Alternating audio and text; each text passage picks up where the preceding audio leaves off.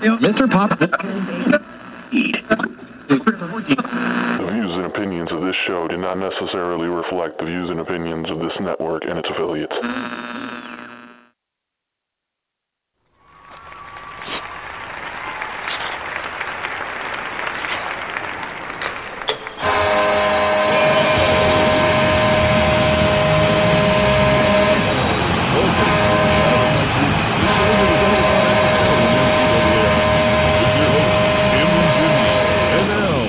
Out of my crease.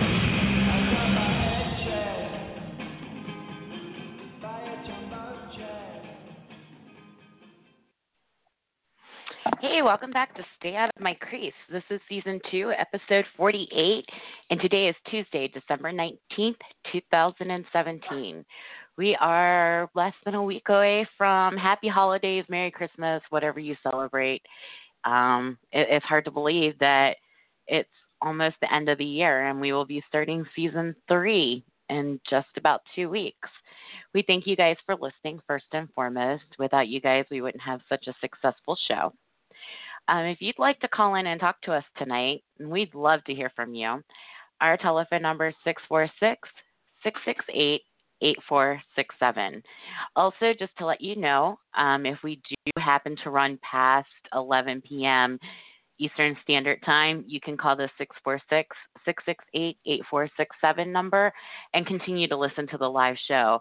Otherwise, you can download the podcast on radioafs.com, you can download the podcast on blogtalkradio.com, Radio AFS, and or you can go download it on iTunes, or you can find it on our webpage, which is stayoutofmycrease.com, or you can even go to our Facebook page, which is Stay Out of My Crease, and you can use the link that's pinned to the top to download the current podcast as well. So I've basically gone over everything business-wise, except for if you have any questions, complaints, concerns, anything like that, our email address is stayoutofmycrease@gmail.com. And you can find us on Twitter at StayOutOfCrease. If you are outside of the United States, if you're in Canada, Norway, Russia, Ireland, England, I think I said Canada, but if you're in Canada, you can download the Skype app and give us a free call on that. The same number, 646-668-8467. So this week, we are going to be taking any calls that come in. And we're going to be discussing, Jimmy and I can discuss at least our teams, and we'll get to as many as we can about what they should be unwrapping underneath the Christmas tree this season to either get them into a playoff push, or if they're sellers, what they need to look forward to at the after the trade deadline, like who they need to unload or anything like that. So if you're calling in tonight, we would love to hear who you think your team needs to quote unquote unwrap underneath the Christmas tree. Of course, we will be doing college hockey. It wasn't a very big weekend for that. And then we'll be answering your guys' questions from the previous weeks and just discussing whatever we want to. So again, you can call in 646-668-8467. I'm going to go ahead and bring Jimmy on. Hi, Jimmy. Hey, Kimmy, how you doing? I'm good. How are you? I'm doing okay. It's supposed to snow here again, and it's really funny because right now the forecast for tomorrow is between a trace of snow and 8 inches. So basically, they have no clue. So when you wake up, you'll know how much you have, huh? Yeah. Well, it's not supposed to start till tomorrow afternoon. Towards the evening, okay. So. Yeah, I always like to hear what your weather is because usually about 2 or 3 days later, it's my weather. So. Yeah, well, then it's going to hit over the weekend. It's going to hit. We're not going to see above 0 temperatures for a while. So. Ouch. You won't see that. Yeah, I can't complain much. Today it was 58 degrees, so it was balmy 35 here today. So but hey, that's nice for you guys. Yeah, but a 20-mile-an-hour wind, so it knocked it down to, if you were in the wind, it was like, 15 degrees, so. Right. Oh, I completely understand that. So, just so everybody knows, the NHL trade freeze begins tonight at 11:59 p.m. Eastern Standard Time, and they freeze trades over the holiday season, so that people can stay at home with their families and they don't have to move. So, not too many trades have come through today, unless you're a Penguins fan, and then there have been a couple of interesting moves, but I'm personally not happy with it, but we'll see. This is why I don't own or GM an NHL team, because I can't make these decisions. But, yeah, for any of the Penguin fans that are listening, if you haven't heard, Josh Archibald is now with the Arizona Coyotes, and they picked up this AHL goaltender, Michael Leighton, I believe is his last name, or Leighton, something like that. But anyway, he's like 36, and he's a career AHLer. So he will be going to Wilkes-Barre Scranton. I had thought maybe since they were picking up an AHL goalie that maybe they would send Jari back down to the AHL so that he could actually play. But it seems like Jari's still going to be Murray's backup, and Leighton is going to be the AHL goaltender behind Casey DeSmith. So I think, well, and that maybe they're bringing in, maybe they've got higher hopes for DeSmith down there at Scranton, Wilkes-Barre Scranton, or whatever the conglomeration. Wilkes-Barre Scranton, right? Yes. Whatever, maybe they're bringing in that veteran goaltender just because they need to. Maybe even though he hasn't played a whole lot of NHL hockey, he's got a lot of hockey experience. So maybe they're looking for, game preparations and things like that to try to teach DeSmith so he gets a better head on his shoulder. So when next time Murray does get hurt, they can bring either bring up the veteran guy or bring up DeSmith who will have more, will be playing more at used to playing at a higher level. That's right. The only way I can see them move that, and maybe cap space. That's where I was getting ready to go next. I think because Archibald was on a two-way contract and he's been plugged in for injured players like Hornquist and Dominic Simone that just recently came up, because he's been plugged in. I think they went ahead because Pittsburgh is stacked at forwards, and especially small forwards. And so I think they did it to clear cap room. They picked up a defenseman, and I believe his last name is Olesk.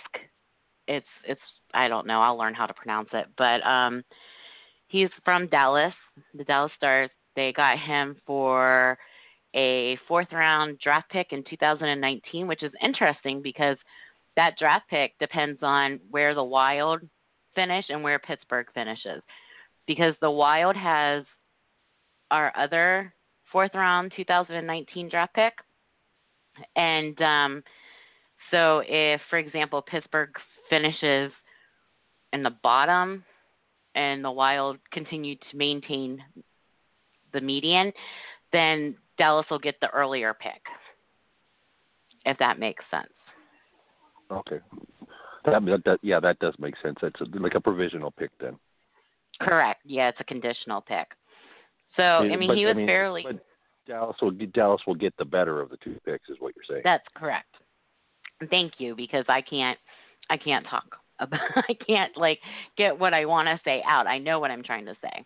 But, yes, so Dallas will get the earlier pick in the fourth round, whichever way it works out. So... I think they did that because this guy's salary is like $995,000, and they needed to clear a little bit of room for that. So, yeah, I don't know that much about him. I know he plays for Dallas. I know he's a big guy, and he's not going to score a whole lot. So, he's not going to be a Letang or somebody like that that's going to come in and score goals. He's going to be somebody that makes up for somebody else who's, playing out of position. So, and I'm okay with that. He's a big body, and he's like having another goaltender in front of the net when he's in front of the net because pucks bounce off him like crazy. Yeah, because he's like 6'7", 255, and he likes to drop the gloves. So that gives Ryan Reeves and this new guy, Jamie Olasiak. It's Olekksiak. Oleksiak. Thank you. Welcome. So, yeah. And then in other, like I said, Arizona got Josh Archibald and goaltender Sean McGuire and a 2019 sixth-round pick from the Pittsburgh Penguins in exchange for the goaltender Michael Leighton and a 2019 fourth-round pick. So the Coyotes made out like banshees, sorry to say. They got a pretty good forward, which they need. That's okay. The other big trade that happened today was with the Florida Panthers, and they acquired forward Gregory Chase from Edmonton in exchange for future considerations. Yeah, I think Edmonton's just dumping salary there. Yeah, probably are, because they're struggling. Well, they're not the team. They're turning it around a little bit now. They're playing a little bit better. I think they're now that Cam Talbot's back. Yeah, that'll help. You know, when you get your goaltender back, that usually kind of picks things up for you. So they look fairly decent when they beat the Wild. When I watched them the other night, so of course everybody looks good against the Wild now. So, but that's a whole nother story. Yeah, you mentioned earlier. You were talking about college and how there wasn't really nothing. And in fact, there are no games scheduled this whole week. You know, they're college kids. They're, you know, a lot of them are on winter break, and you know, let the kids go home, let them go home for Christmas and all that. And then a lot of them will continue to be on. There'll be some regional tournaments that'll be on.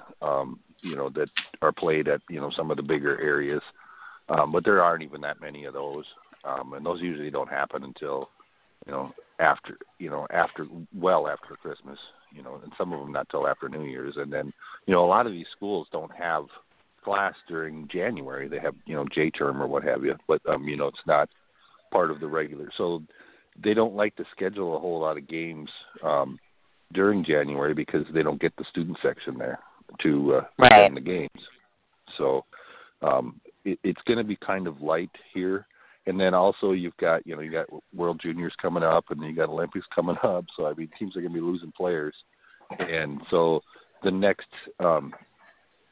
couple months in college hockey is going to be very interesting. No, yeah, definitely. And I like after the first of the year because you really start seeing, for the most part, teams pulling away, getting ready for the Frozen Four tournament, and it got really exciting for me last year after the holidays and everything were over.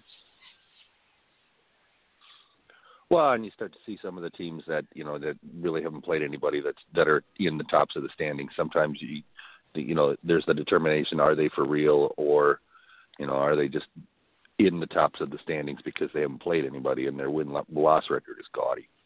You know, right? So what teams like that right now that I'm trying to figure out why they're in the top five, but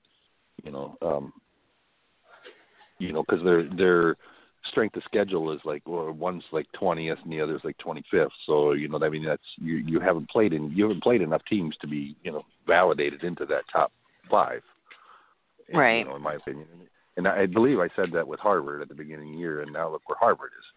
So you can't find them with the searchlight. So. Oh yeah, definitely. Yeah, I'm kind of sad because last week I got to watch Alaska Anchorage and Bemidji State, and that was a good game on Friday night. Bemidji actually won 5-1, and it was just fun for me because those are two teams that I don't usually get to see play. Yeah, I get to see Bemidji State play when they're at home because they're public broadcast up there in Bemidji. It's manned by the kids at the school, and so they have, it's not a legendary broadcast by any way, shape, or form, but it is a broadcast, and it's fun because it's the kids that are going to school at Bemidji that are in broadcasting, or learning to become cameramen, or running. It's basically done and produced by the kids from Bemidji when they're at home, right? And it makes for a really fun broadcast because you get more enthusiastic announcers. Oh yeah. Oh, definitely. Watching college games, and I like listening to the announcers anyway because I learn a lot of stuff from them. And the announcers, I think, get more excited during college games than they do on any NHL game that I've ever watched. Oh, most definitely. Well, it's a more exciting game just because the kids are just out there playing, and the kids are smaller, so the rinks are bigger, and a lot of the rinks are Olympic size, so they're moving around all over the place, and it's hard to follow them around, and the kids are playing with more energy than when you're playing in college hockey. Every game is like playing the way the NHL plays during the playoffs. Every game is that way, and right. So I mean that becomes makes it, like you say, more fun to watch. So. Oh yeah, I think so. I did kind of have we had some bad news in college hockey. Well, not necessarily bad news. It was we knew it was coming, but Len Zaglarski he last coached at Boston College. He passed away on the 16th, and he was 91 years old. He's the 9th winningest coach in history. He coached for Clarkson, kind of put that program on the map, and they actually won the ECAC tournament for the first time. It took him to 4 NCAAs, and then later he went on to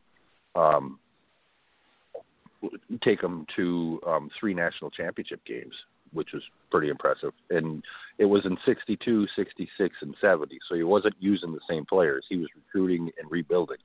So that was, and then after he coached there, then he went on to Boston College and coached there for almost 20 years.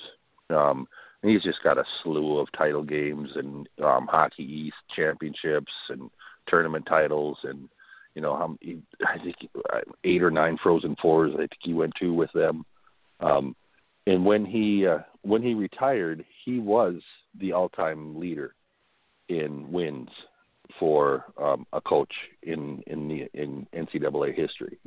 Since then, 8 other people have passed him, but he was a legendary coach. And for people that watch, they're more in tune with the East Coast hockey. They certainly know who he was. I think he retired in 90, 91, somewhere in that time frame. So, but he was definitely a legend and a pioneer in the sport, and he's one that will be missed, especially like I say, for the people that really knew him well. Right. And he was also a U.S. Olympic hockey coach, correct? He was an Olympic hockey coach. He was of the Boston College hockey team, I think, that won a national championship. I think it was the first Boston College national championship. Maybe it was for Clarkson, but I knew it was one of the 2 teams that he coached. He was also the captain of the hockey team prior to that. So, wow. So yeah, he had quite the storied career. Right. Yeah, because I had read the article because you sent it to me, and I think I remember that his team won silver in 1952 in the Winter Olympic Games. So that's quite a feat. What a career, what a life that he had. Right. Well, and he could tell it was all about hockey. So. Yeah. Yeah. I'm sorry to hear him passing. 92 is a long time, though. Yeah, he didn't get cheated there. He got to live, and especially for being a hockey player and then being coaching hockey. That takes years off your life, I think, just because of all the stress of having to do that. Yeah, I guess it depends on what team you're coaching for.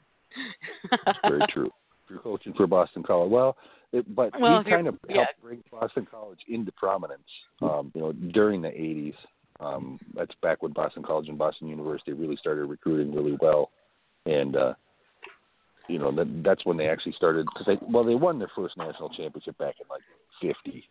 And then they didn't win another one until somewhere in the 80s. So I think they won 3 or 4. And most of those have been as of late. But he kind of brought that program, like I said, back into prominence, or set it into prominence, so that they're actually good. They're one of those teams that you think of every year when the season starts. As how good is Boston College going to be? Along with Boston University. For the those two are two of the stalwarts. From Hockey East. Right. Yeah, I'm sure Chris will know who he is if he calls in tonight. Because he's a big Hockey East person, so. Yeah, he might be a little bit before Chris's time. That's true, yeah, because 91, 92. Yeah. Yep. I guess we'll find out. Yeah, I'm glad you brought that up. So I was kind of excited this weekend, too, that North Dakota lost to Dartmouth on Saturday night.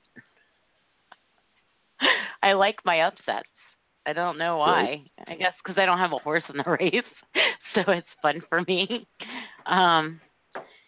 But they did. They ended up winning North Dakota won.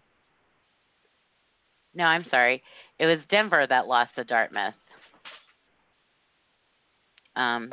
They lost on Saturday night, 5-4, and they beat Dartmouth 1-0 on Friday. So it's not like they ran away with that game on Friday night. No, it kind of sounds like Denver kind of mailed that whole series in. It doesn't sound like there was a whole lot of effort put there. Yeah. But, I mean, besides that, most of the games, Bemidji State won 5-1 on Friday night. The Gophers ended up playing Alabama Huntsville this weekend. Did you get a chance to see them? No, that was Minnesota State. Oh, Minnesota State. Mankato, that's right. Right, yes. Gophers are off. You. They're off till after the first, I think. Right. Okay. Yeah. The kids, and the reason it's such a small schedule now is, you're saying, well, the kids are still in school. Well, it's finals weeks, and, most of these people are going pro in something else besides hockey. So They're there for an education as well as to, play hockey. So that's why, that's why a lot of teams just don't even bother scheduling it, because they want their kids to do well. They want the education, For the ones that aren't the ones that are going to be one and dones or two and done, the ones that are going to go for 4 years and may never get an NHL contract, they're there under scholarship to get that 4-year degree, and they want to make sure that they get the best of it. Oh, yeah, as they should. Because, everybody needs a life after hockey anyway. Mm-hmm. So on the women's side, there wasn't very many games either, but Bemidji State managed to sweep Minnesota State over the weekend. So they're suddenly becoming a team that maybe we have to watch out for a little more, because they beat Wisconsin. And now they swept Minnesota State. So, maybe they're starting to gel here and starting to get a little bit better. And, maybe that's a team we're going to be watching out for here, say, in another, 3-4 weeks or so, Yep. I know. And I know a couple of people that were really excited over the weekend that the Minnesota State won, that they swept. Apparently that's a big rival, if I'm not mistaken. Well, they're both in state, so the fact that Bemidji State was able to sweep, Minnesota State and Minnesota State and Mankato's not they're not very good. Neither team is on the women's side. But still, at the same time, Bemidji seems to be moving forward a little bit more. So it's interesting to see. And anytime you can sweep, an in-state rival, and they just shellacked them on Saturday night too. They beat them 5-0. So, Right. it's nice because Bemidji is a lot smaller than Mankato as far as population wise. So Bemidji's kind of that little town up north that, and they're probably going to be mad at me for saying that, but it's a smaller town up north than the larger Mankato town is, to the south, because Mankato's to the south of Minneapolis, St. Paul. So, but like I say, it's always good when the in-state teams play because, like you said, there's rivalry, and it's rivalry a lot too because a lot of the kids that are playing for Bemidji State, Minnesota State, St. Cloud State, Duluth, Minnesota, whatever, they all played high school hockey against each other too. So they've been playing, and they played probably, prior to, varsity hockey together too. They've been playing against each other for, years and years and years, some of them 5, 6, 7 years. So a lot of them just really don't like each other. Which makes complete sense. I'm not as familiar with that as you are, but it makes complete sense to me. I mean, you're going to want to, bragging rights at least. Mm-hmm. So, yeah, and those games are usually just a little bit more physical than the other ones, and they kind of get away with, especially with the, when it's within the WCHA like that, they'll kind of let them play a little bit more than, they will when non-conference kids come in. So, right. It's fun. Yeah, definitely. Definitely is fun. Yeah, it's going to be kind of sad this weekend not having college, though. I mean, I'm so used to on Friday nights flipping around to the alternative channels to see who's playing, and it was so dead last weekend, and now this weekend I don't have anything to watch, college-wise. So, but I understand the whole reasoning behind it, and it's, you need to focus on your education first and play hockey second because not everybody makes the big leagues. Well, and that's exactly it. And a lot of the ones that do get, pro contracts or whatever, never really get out of the AHL or even a lot of times even make it to the AHL. So, they end up playing and then they still go to juniors after. They're not juniors, but the USHL after that. So, or the CHL or what have you. So it becomes, or they end up playing independent leagues and in all that. So it's good for them as long as they're in college to get a college degree. Right. Yeah, it definitely is. So I know college is but I'm going to change the subject here a little bit. Not many people realize there was a 2:00 NHL game today between the Carolina Hurricanes. Huh? Yeah, that was the first game of the next 100 years. Correct.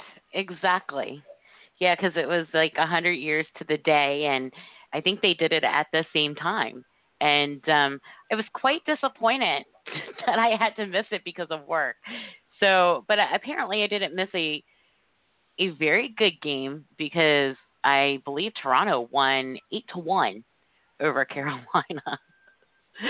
And they're doing that without Matthews. Matthews is still injured, which is not good. Well, they got a lot of young kids, a lot of young talent on that team, and they're going to be going places. And that's a team that I'm glad I'm not in the East that I have to play against them. I'm glad Edmonton's still down with all the talent that they have. So right. Those teams that are really young and really talented are going to be that way too. And you mentioned that game, and that was the first. And ironically, they played the outdoor game. They played was versus Ottawa and Montreal, which is right. the two teams. They played that outdoors, and that was the first two teams that ever played in the NHL. Now, granted, it's the fifth or sixth version of the Ottawa Senators. The Ottawa Senators, yeah. It's still the Ottawa Senators, so. Which I thought was kind of nifty, the fact that they, redid history that way. So. Oh, yeah, I think it's great. And I like the headlines. The headlines are like Maple Leafs start the second century with a win. And I love it. I'm just like, that's awesome. Mm-hmm. Well, But and during that game too, as a franchise, Toronto scored its 20,000th goal. yes. Yes, isn't that amazing? And Gretzky never played for them. Right. The number would be a lot higher. Yeah, and the 20th goal was, or I'm sorry, the 20,000th goal was scored by James Van Riemsdyk. He tapped in a rebound. And they had this really cool stat. You know I love stats. So Yes, they you said that out of the 20,000 goals that have been scored, 52 of them have been scored in shootouts.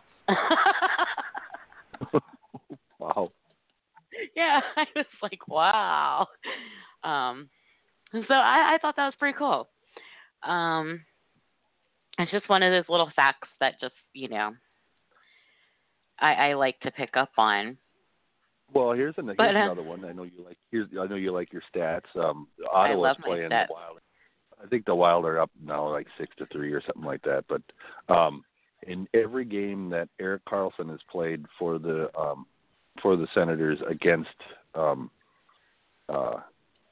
Wild, he's had at least 1 point, and he had the first 2 goals tonight. So that streak is now going on. So I mean that's phenomenal if you think about it. The way you can. I mean, granted, East Coast, West Coast teams, they don't play each other very much. It's still just mind blowing that the fact that he gets a point every game. Right. He plays against the yeah. Wild. Poor you guys. That's one person that you would like to keep off the scoreboard. Just FYI. Right. Exactly. Yeah. Well. The 3, so he can have his 2 little goals.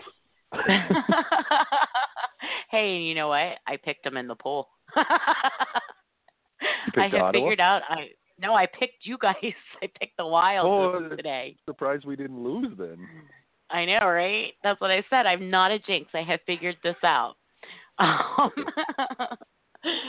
But speaking of Ottawa, you were very excited to call me the other night and tell me, "Oh my gosh, flip over to this game.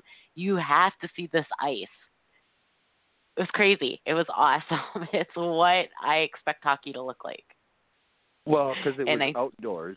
It was outdoors and it was cold. It's not in this manufactured environment that you're watching it indoors. And it's when they stop, you see the breath come out, and and you see big sheets of ice go flying because the ice is so brittle, and because it's cold.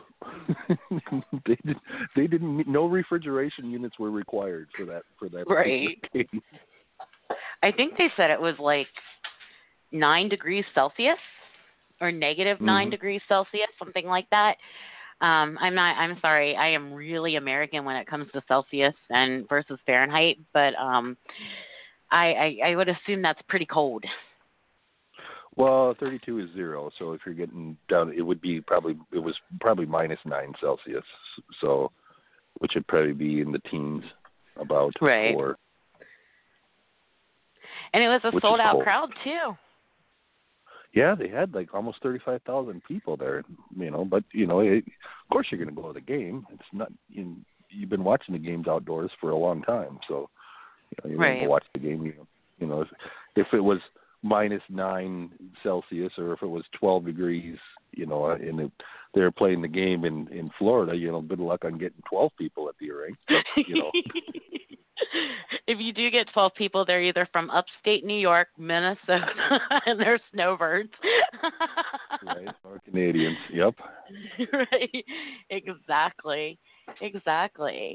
Well, Jimmy, we have a phone call, so we're going to go ahead and take this person. Hi, you're on the air with Kim and Jimmy. Who's this? Hey, Kim and Jimmy, guess who? Hey, Lou, how are you? I had to call early tonight because I got a call at 10 for the boss, so I had to call early. No worries. But well, I figured, hey, I took you. Right. Well, we're glad you called. Great. Well, we got some movers and shakers in the NHL. The Islanders are going to get their new arena at Belmont. Yes, they are. I just read that article today when I sent it to Mark Kelly. Hey, they're going home. Where's Belmont? Yeah, sort of. I mean, Where's Belmont? It's close to the area. Is it on the island or no? Belmont. It's at the Belmont racetrack. Okay. Yeah, the official announcement will be made tomorrow, and Andrew Cuomo will be there on hand to bring the news. Hey, it gets them out of Brooklyn. Yeah, I was hoping they were going to move to another planet or something, but that wasn't the case. Oh, boy. Rangers fan and Islanders fans never get along. And they never will. That's right. That's who we are. So, Lou, did you listen to the beginning of the show? Because we have a question for you this week. I was finishing up another call, so I wasn't able to do it. Oh, okay. Well, our question this week is, since it's Christmas next week, yes, what do the New York Rangers need? What is their need? What would you like to see the Rangers unwrap underneath the Christmas tree? Well, I think maybe that I don't really see anything wrong with them. I mean, they're coming along better now. I mean, they won tonight as well, 5-1, 4-1. So their offense is looking pretty good, but maybe I think they need to shake up their defense just a little bit.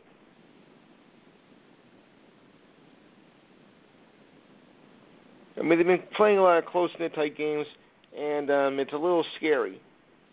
You know, especially as they lost 2 in a row last week and they're not coming back. So I think they do need to work on the defense just a little bit more. So speaking of them, and I think every team could probably say that they need to work on their defense a little bit more. That seems to be a little more shaky here, right? You know, in this era right now, especially with the emphasis on slashing and hooking. I think a lot of defensemen a lot of wingers relied on that to, kind of help the defenseman out by chipping and pulling instead of getting in position. So I think as that comes better and better, then some of the defensemen will be able to step up because I think a lot of the defensive problems come from the forwards' lack of ability to play defense because they've been lazy for the last 5, 6, 7, 8 years. So, but you got a big game coming up here on Thursday against Jersey. Yes, we do. Yeah, that is a huge game. And it's becoming more important now since we're winning more games. This will become more important.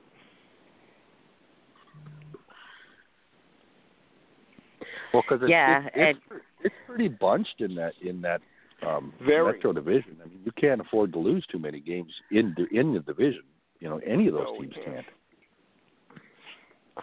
No, you're right. None of the teams can afford to lose. No, it's a very tight knit race in that division. I watch the standings very closely, and it's just that tight.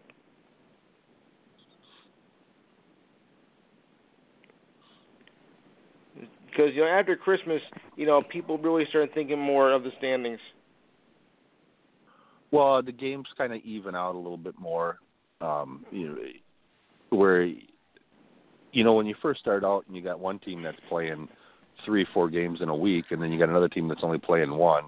And you look at the standings, and one team's got 6 points, and one maybe have 1, and it's like, oh, they're way ahead of them. No, they're not. They've actually just played hockey games. So as the season gets through, because we're I don't know, probably about 2/5 of the way through, then the games in hand, I mean, they still matter. They always matter right up until the end.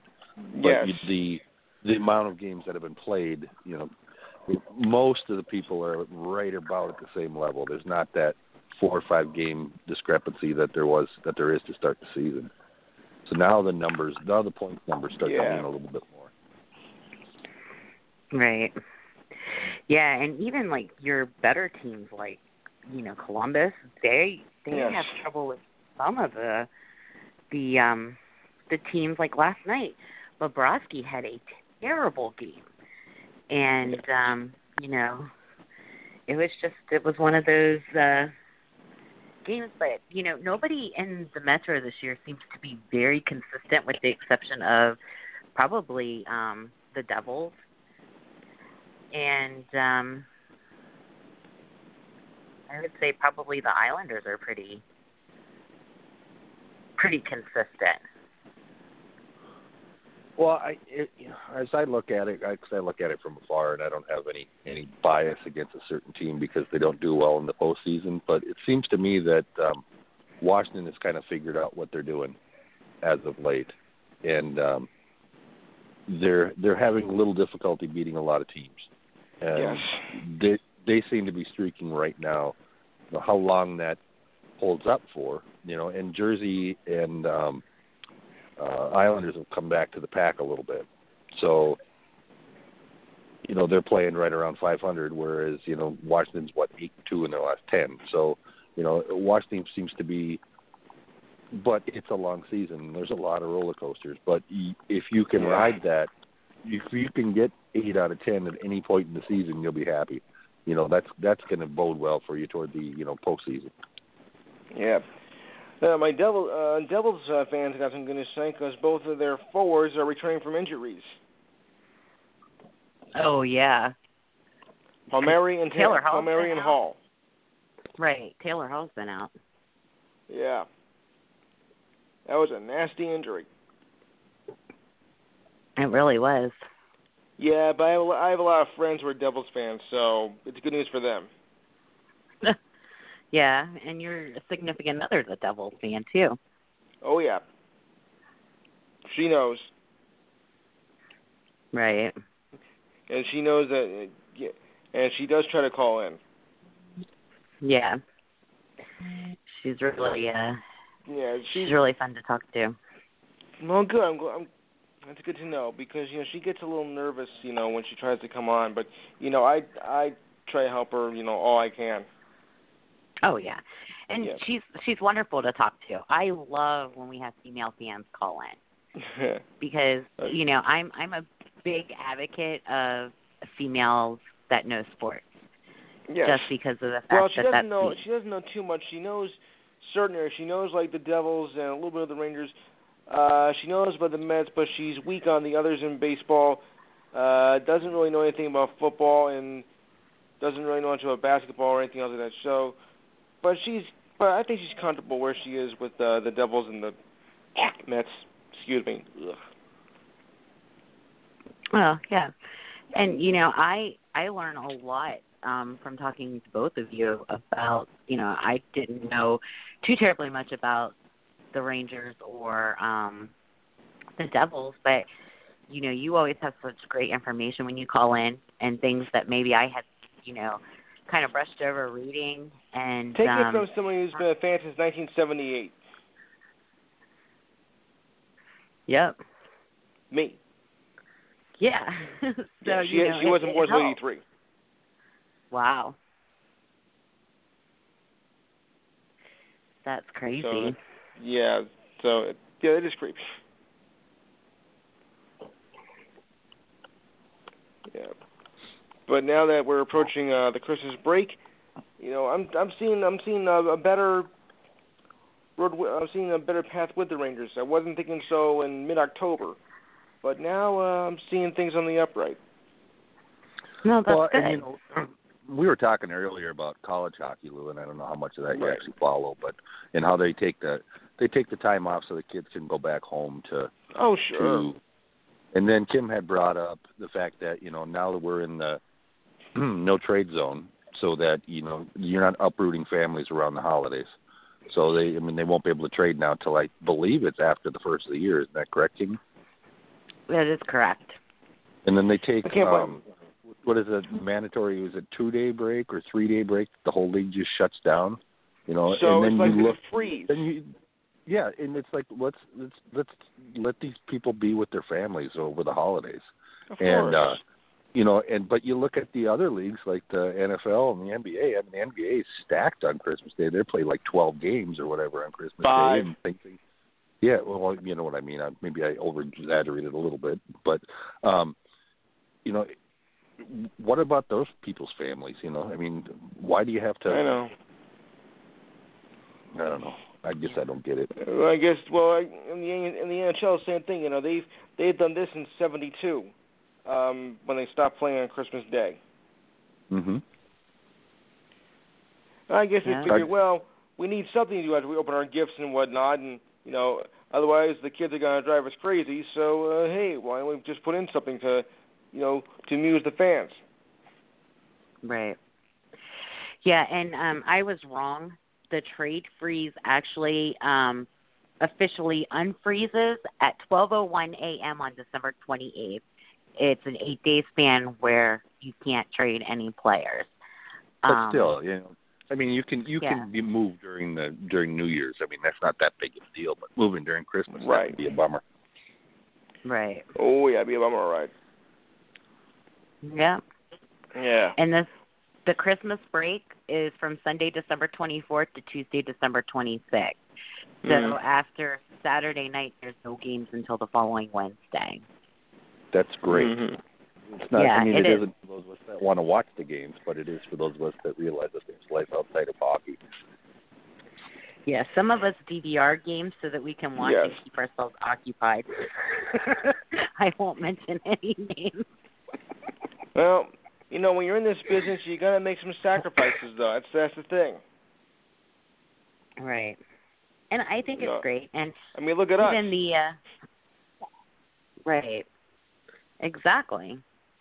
And, the collective bargaining agreement simply stated that, the trade freeze, it prevents any players on an NHL active roster or injured reserve from being traded, waived, or loaned.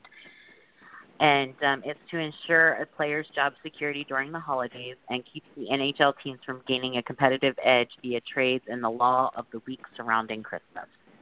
Yes. And that's officially from the NHL. Right. Of course, look at us because, we're at this almost 7 days a week. I mean, I even did a podcast on the night of Easter, about 9:30 at night, Easter Sunday. I'm like, gee, we're doing a podcast on Easter. Odd. Yeah. But, it's baseball season, and, and Detroit was playing, so we had to take care of that. But now I'm off on Sunday nights with him, my boss, because he does another thing for another service, which confidentially is awful. Well, I'm not telling him that. But, so I got that night off, and I can concentrate on other things. Actually, now I'm doing a music program on Sunday nights in place of that. Oh, wow. That's yes. awesome. Well, actually, music is my first love. Oh, cool. I also play piano, too.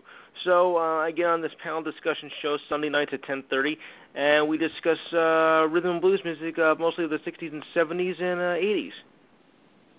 Right. When everything was better. Really cool. Yep. Yes. And, 6-3 win for the Red Wings over the Islanders. Good. Beautiful. Just beautiful. Yeah.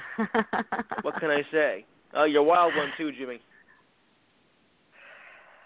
Yeah, they did. It didn't look good there for a while. The Wild were down 3-1. They came back to win at 6-4, so that's pretty good. It's not where you start, it's where you finish, right? Right, exactly. Always got to remember that.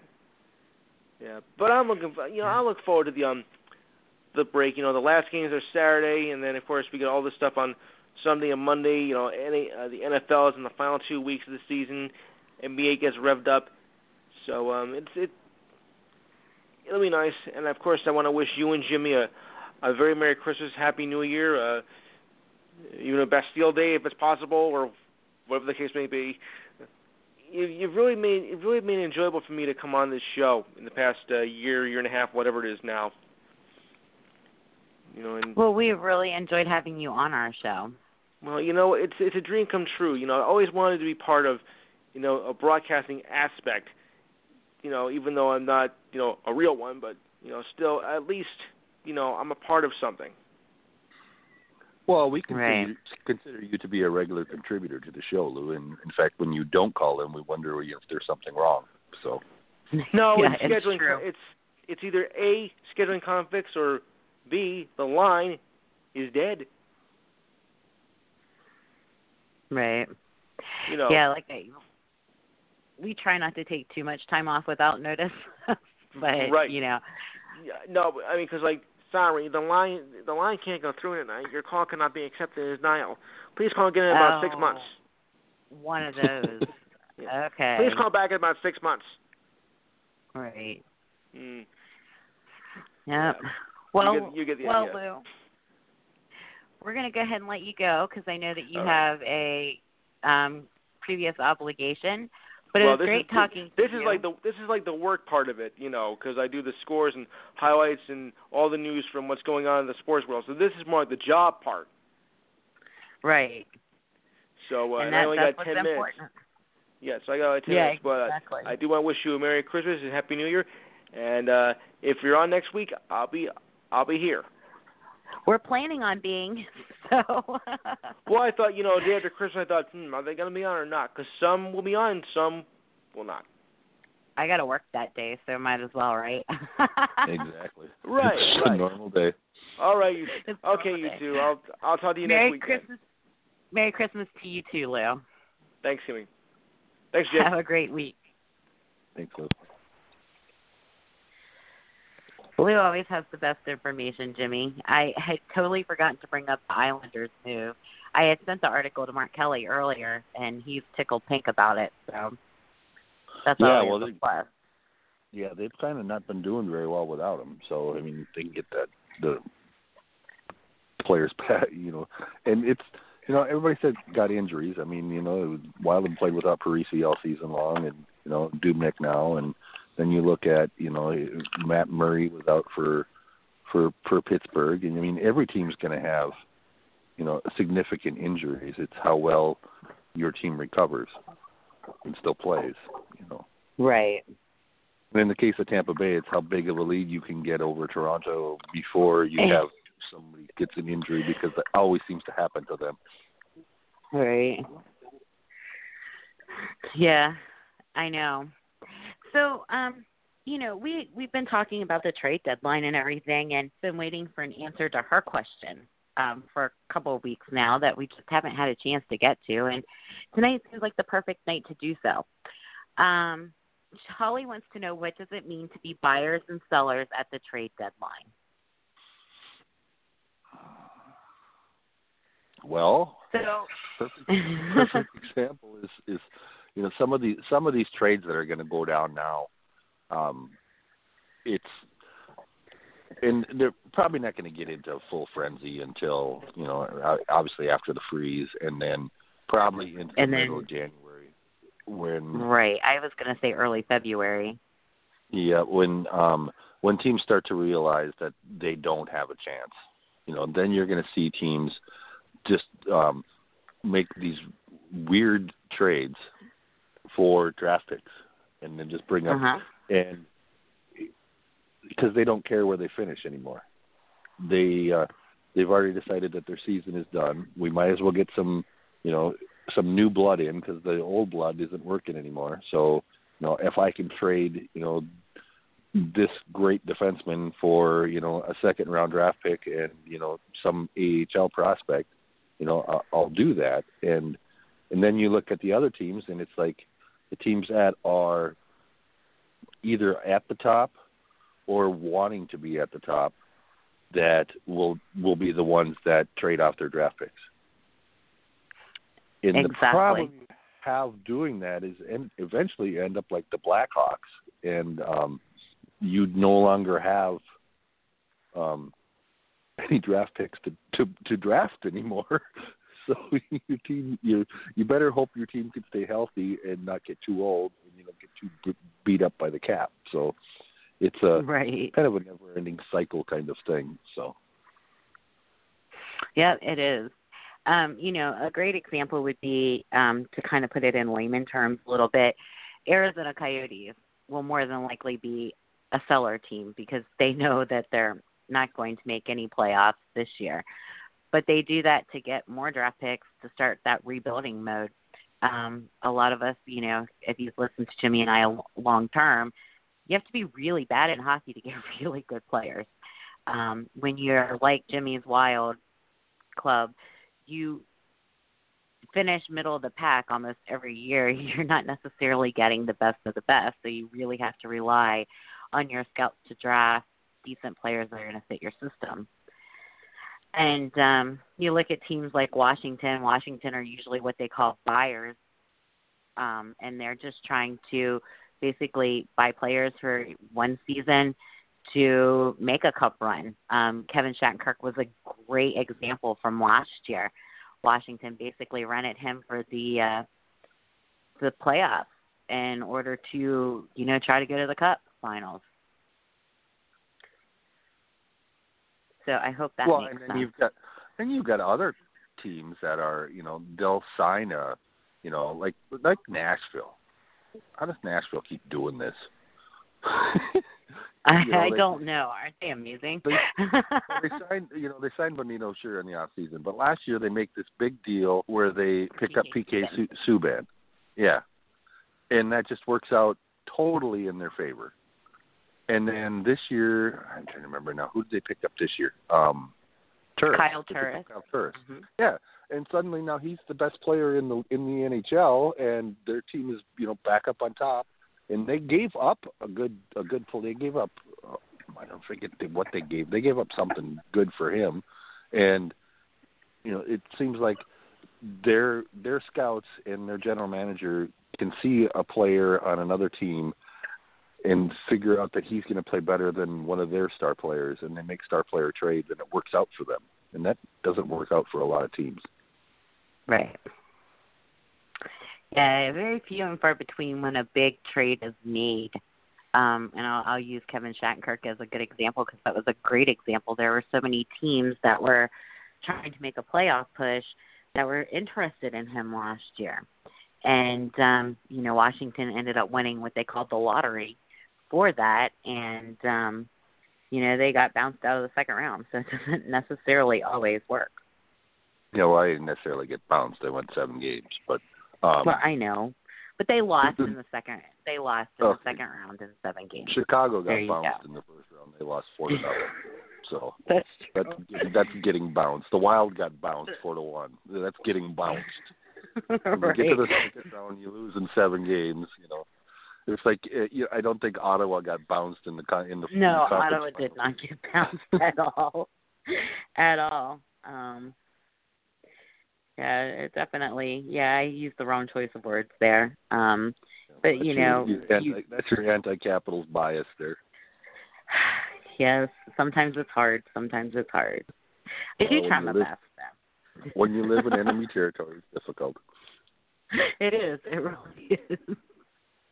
But that's just an example. And this year, you've already heard that Ottawa is trying to unload players. They're asking players for their where they have no trade clauses or no movement clauses.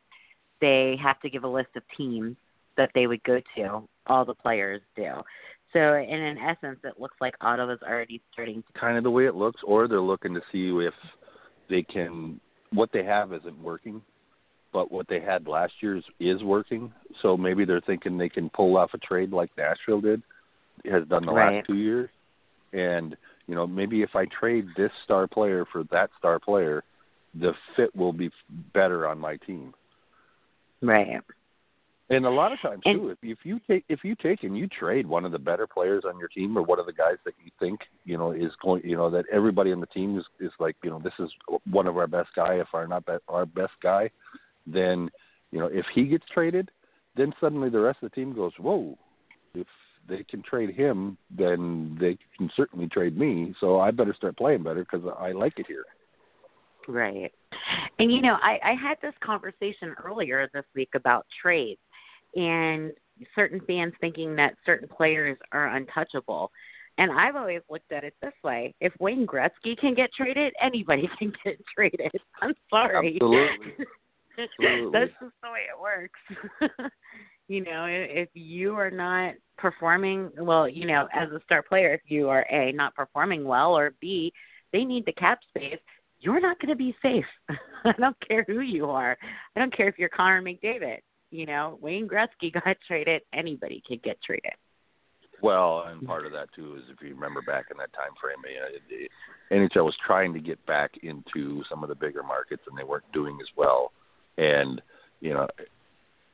trading Wayne Gretzky's, wife was a model, and so she wanted to live in L.A., so they made the deal set up basically so that suddenly now Los Angeles, which the biggest city in the country, or in North America, suddenly now has the best player in hockey. So suddenly now you're drawing like crazy. You're drawing, not only selling out, the Great Western Forum at the time, but you're also, your TV revenues go way up. So I mean, right. I think that was also an NHL kind of a deal, a wink, wink, nudge, nudge thing that they did with Edmonton, and right. So I think there was some of that involved in there too. But like you say, nobody's untouchable. That's right. Nobody is. People tend to think that certain players won't get traded, and come to find out, yep, they're perfectly eligible to be traded. Mm-hmm. So, but yeah, Susan had also asked a question, and she said, who would you consider to be sellers this year? Well, we already kind of talked about Ottawa being potential sellers. Can you think of any other teams off the top of your head that would be, besides besides Coyotes? See, I don't know how much the Coyotes are, and that's I have my own theory on that, and I won't go into that again. But right. I but think for those of you who want to know, just listen to last week's podcast.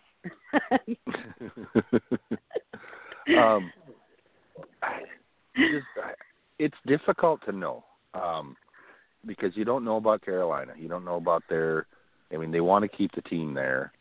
So they're going to try to hold on as best they can. They're only 8 points out of first place, so I don't see anybody there. Buffalo's got a ton of talent coming in. They do. Both on their AHL team and on their draft picks. Buffalo's going to turn that thing around, if not next year, the year after. And Buffalo's going to be the team where competing with Toronto. And everybody else is going to go, where'd they come from? Well, they were really bad. They got good draft picks. So, I can see them dealing a little bit. Florida's already done some dealing. They have. I think Vancouver may try to, but they don't have a whole lot of assets. The Sundins are eventually going to have to retire, and then they can move on from them and then right. bring up some younger talent. It wouldn't surprise Wild won tonight, but they haven't really been playing all that well. They're not out of it by any stretch of the imagination. I think they're actually in a fairly decent spot as far as playoffs now. I think they're the second wild card right now. But if they go on a run where they're not playing very well, I think they're gonna. I think I wouldn't surprise me to see them trade some of their assets off to try to get younger again, because they've got a lot of young talent in the system, and to be able to supplement that, and basically just do a reboot, which Pittsburgh did, Chicago did, Kings did, Toronto did. Toronto definitely did. Tampa Bay did. Where you get to the point where you're biblically bad, and then you get the young kids, you get the Connor McDavids, you get the those kinds of players. But if you're Patrick Laine. Patrick Laine, if you're drafting 20th every year or 24th every year, you're not going to get that. You're going to get a good player, but you're not going to get that generational player. And right. And that's a lot of times what it takes. Because if you're playing with a team, Dallas is the same way. They may decide, but Dallas has been playing relatively well of late. But if you get to the point where you go, okay, we're not going to move any further than where we've gone, we need to back up and start again. Right. Yeah, and even if you look at it, I suspect if Edmonton doesn't pick it up within maybe the next 20-ish games that they play, I truly believe that Edmonton will be quote-unquote sellers just to offload some of that cap. But I think Edmonton would be sellers in a different market, though. I think they would sell. I mean, there's already talk of them with Nugent Hopkins. Maybe he won't be long for that club anymore. But what they would do is they wouldn't want draft picks. they have plenty of number one draft picks. They have plenty of young talent. Problem that they have, and this is me with my beating my horse again, or beating my drum, or whatever. They need veteran leadership on that team. And they need to pick, and if they can, there's a lot of teams in the league that have a couple of really good veteran players that have experience that would gladly trade two of those players for one Nugent Hopkins. I would think that there's very, very many teams that would do that. Right. Exactly. So they're in the reverse aspect of it. They would sell to get older as opposed to getting younger. Right. Yeah. Exactly. But we're only right, 2 fifths of the way through, so we have plenty. There's crazy? plenty of time, and and the beauty of it is now is when the jockeying for position starts. Once you flip the calendar, because then it's okay. This is where I'm at, and this is how many teams I need to jump over to get to that last wild card spot, and this is how many teams, if I'm in that wild card spot, this is how many points I need to get out of the wild card spot and into the top 3. Right. Yep. So I mean, it is. This is when that's when standings watching really starts to happen. Unless you're like me and you watch them because you like to see the point or the differential. That's the only reason why I watch the standings so much right now. I mean, I was just looking through them earlier today, and I think Tampa Bay is like a plus 43 right now, and you're like, whoa. And they've only lost, 6 games? And it's just crazy. Right. Well, and the thing of it is they got 50 points, and they've played only 30. They've played, going back to the numbers again, they're in the Atlantic, which doesn't play as many games yet, but they'll catch up. But they've only played 32 games. Right. So, you look at some of the other teams, and it's like, wow, Nashville's only played 32, but you look at the Kings, they've played 35 and leading their division with 46, and and Toronto's played 35. Right. So I mean, they've got a lot of space. They can afford a minor injury. Yeah. Hopefully as long as it's not Stamkos again. I'm getting really tired of him getting injured every year. Right. Yeah, because you just want to see what their full potential would be with the full healthy roster. Mm-hmm. I mean, they're so fun to watch now. Although I was surprised that Colorado actually gave them a run for their money. That game was awesome because Colorado was down like 5-1 and came back, and the game ended 6-5. I mean, it was a crazy comeback by Colorado. Well, Colorado's not a bad club. They aren't. They're just coming into their own. They're right. Again, and they'll get better. They'll be even better next year. So I think Chris picked Colorado to make the playoffs this year. I think that was a little far-fetched, but I don't know. I don't know that it is now. I mean, they're not that far out. It's not looking so far back, right? No. Chris is looking like a genius. We won't tell him that, though. Right. They just beat the Pittsburghs. So anybody can beat Pittsburgh. Apparently lately. I don't know what the problem is with that club. We'll get into that because we do have a question about Pittsburgh, and I know how much you and I try to avoid talking about them, but it's a slow night, and it's just best to get it off the board. They are the 2-time defending Stanley Cup champions, so even though they're your club, we can still talk about them. I mean, if Chicago had won the last 2 cups in a row, I'm sure we'd be getting a lot of Chicago questions. Back when they won 3 out of 5, we'd be talking a lot more about Chicago in Taves and laughing at people that call them toes. But go ahead. Oh my gosh, that's my meme. That meme was awesome. I have to share this with our listeners if they didn't see it. So it said how to spot a fake hockey fan. And it was show them Jonathan Taves' last name and have them pronounce it. Because the way it's spelled, everybody would think it's toes. Toewees. It's toes, right? Right. No, it's Taze. It's like the great goaltender Roy that used to play. Yeah. Yeah. Or Richard. The Rocket Richard Trophy. Yes. So, but I think we'll go ahead and take our break right now here, and that'll give us a few minutes to catch our breath. I'll get into this Pittsburgh question next, just to, like I said, to answer Mark's question, get it up off the board, and that way we can start fresh next week as well. So we are going to take a quick break, everyone, and we will be back here shortly.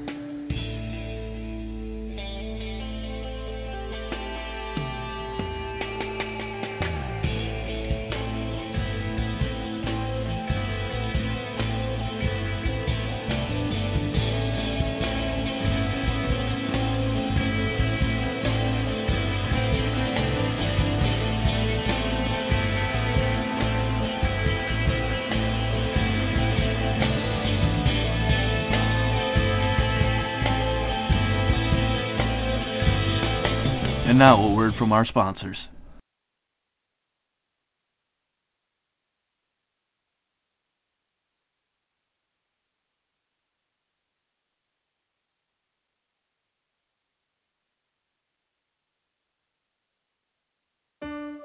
At Midwest IT Support Help Desk, we believe that technology should support and enhance your organization's success, not constrain it.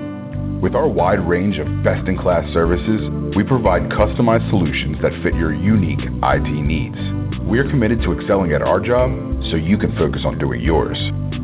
Midwest IT Support Help Desk is always available, providing your organization with professional remote help desk support services you need.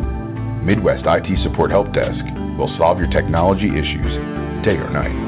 Our IT staff ensures that your network and computers are up to date and ready for operation on a daily basis. Don't wait until problems occur. Let our organization solve them with our monitoring software, giving you the peace of mind you need. Let us do the worrying for you. Enabling your workforce with top-notch technologies isn't just important, but imperative for business success.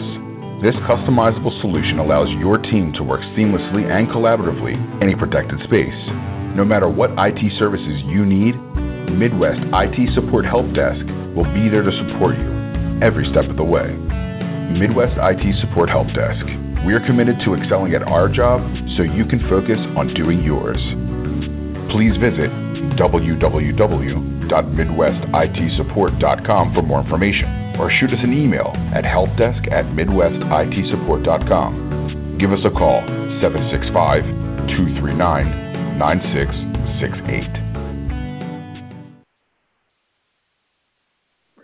All right, we are back. So I think Chris is on the line, and I'm going to go ahead and take his call too, because I think a third opinion on this might be just what we need here, Jimmy. Okay. Hi, Chris. Speak of the devil, and he shall appear. I know, right? Yeah. Did you hear us talking up you on the air? I'm sure you did. I definitely did. My ears perked up. I was like, wait, they can't be talking about the same person. No, we weren't talking about you. It was a different Chris. It must have been, because the word genius was thrown out there, and I was like, no, that can't be right. No, that was, they're in last place. I don't know what's genius is going in there. But, so did you know the coach for Boston College? No, I the first I heard of it was when you started talking about it. So it was awesome that you brought it up. That was well before my time of getting into college hockey. Yeah, I mean he was legendary. I mean he's well respected, and he's one of those guys that's, up there with Red from Michigan or whatever, that, kind of put things forward. And ironically, when he retired, like I said, when he retired, he was the number one winningest coach in college, in the NCAA. And now he's third for Boston College. So it gives you an idea where that program went after he built it. Yeah, it's always great to hear about how programs get to where Boston College is, because they weren't always up there. But. Yep. Yeah, I was curious because I wasn't sure if that was before your time or if you actually recognized who he was, because I know you do follow the East Coast college hockey out there. Yeah, I recognized the name sounded familiar just from being around Massachusetts, and when I was in college, I've heard that name before, but I didn't really know the background story of him. I just knew he was a coach at Boston College. Didn't know all of that. Right. Right. So you're going to go through college withdrawals with us too, aren't you? Yeah, well, I mean, with Quinnipiac playing so bad, it's kind of like, all right, good, take a break, get off the front pages for a while. Right. So I'll be on the other end of that. Like, thank God they're taking a break, and then when they come back, be like, yeah. Hopefully they come back with some kind of a sense of urgency. That would be nice for you guys. Well, and the different thing too is you'll see the difference now. As I was talking about the break, you'll see the difference in a lot of the players, because a lot of the players, like around here, it's so cold. Every rink's frozen, so they're out there. They're playing pickup games because they're not allowed to practice, but they're out there. They're playing pickup games. They're at the local rinks. They're playing scrimmaging with the high school kids. They're doing they're out playing. If they can, and so that's where the more northern cities, and I guess most of them are northern cities, but the northern ones where it freezes have the advantage because they can continue to play and continue to practice, whereas the actual arenas, you're not allowed in there. I think you're allowed one or two captain seats, and that's it. So wow, I didn't know that. So they're not allowed to touch the ice in any sort of practice type setting. No, they just have to. No, they shut them down. And that's an NCAA mandate where they shut them down and they're not allowed to play. But it doesn't stop them from playing on their own. Right. It shouldn't. I mean, you got to stay fresh somehow.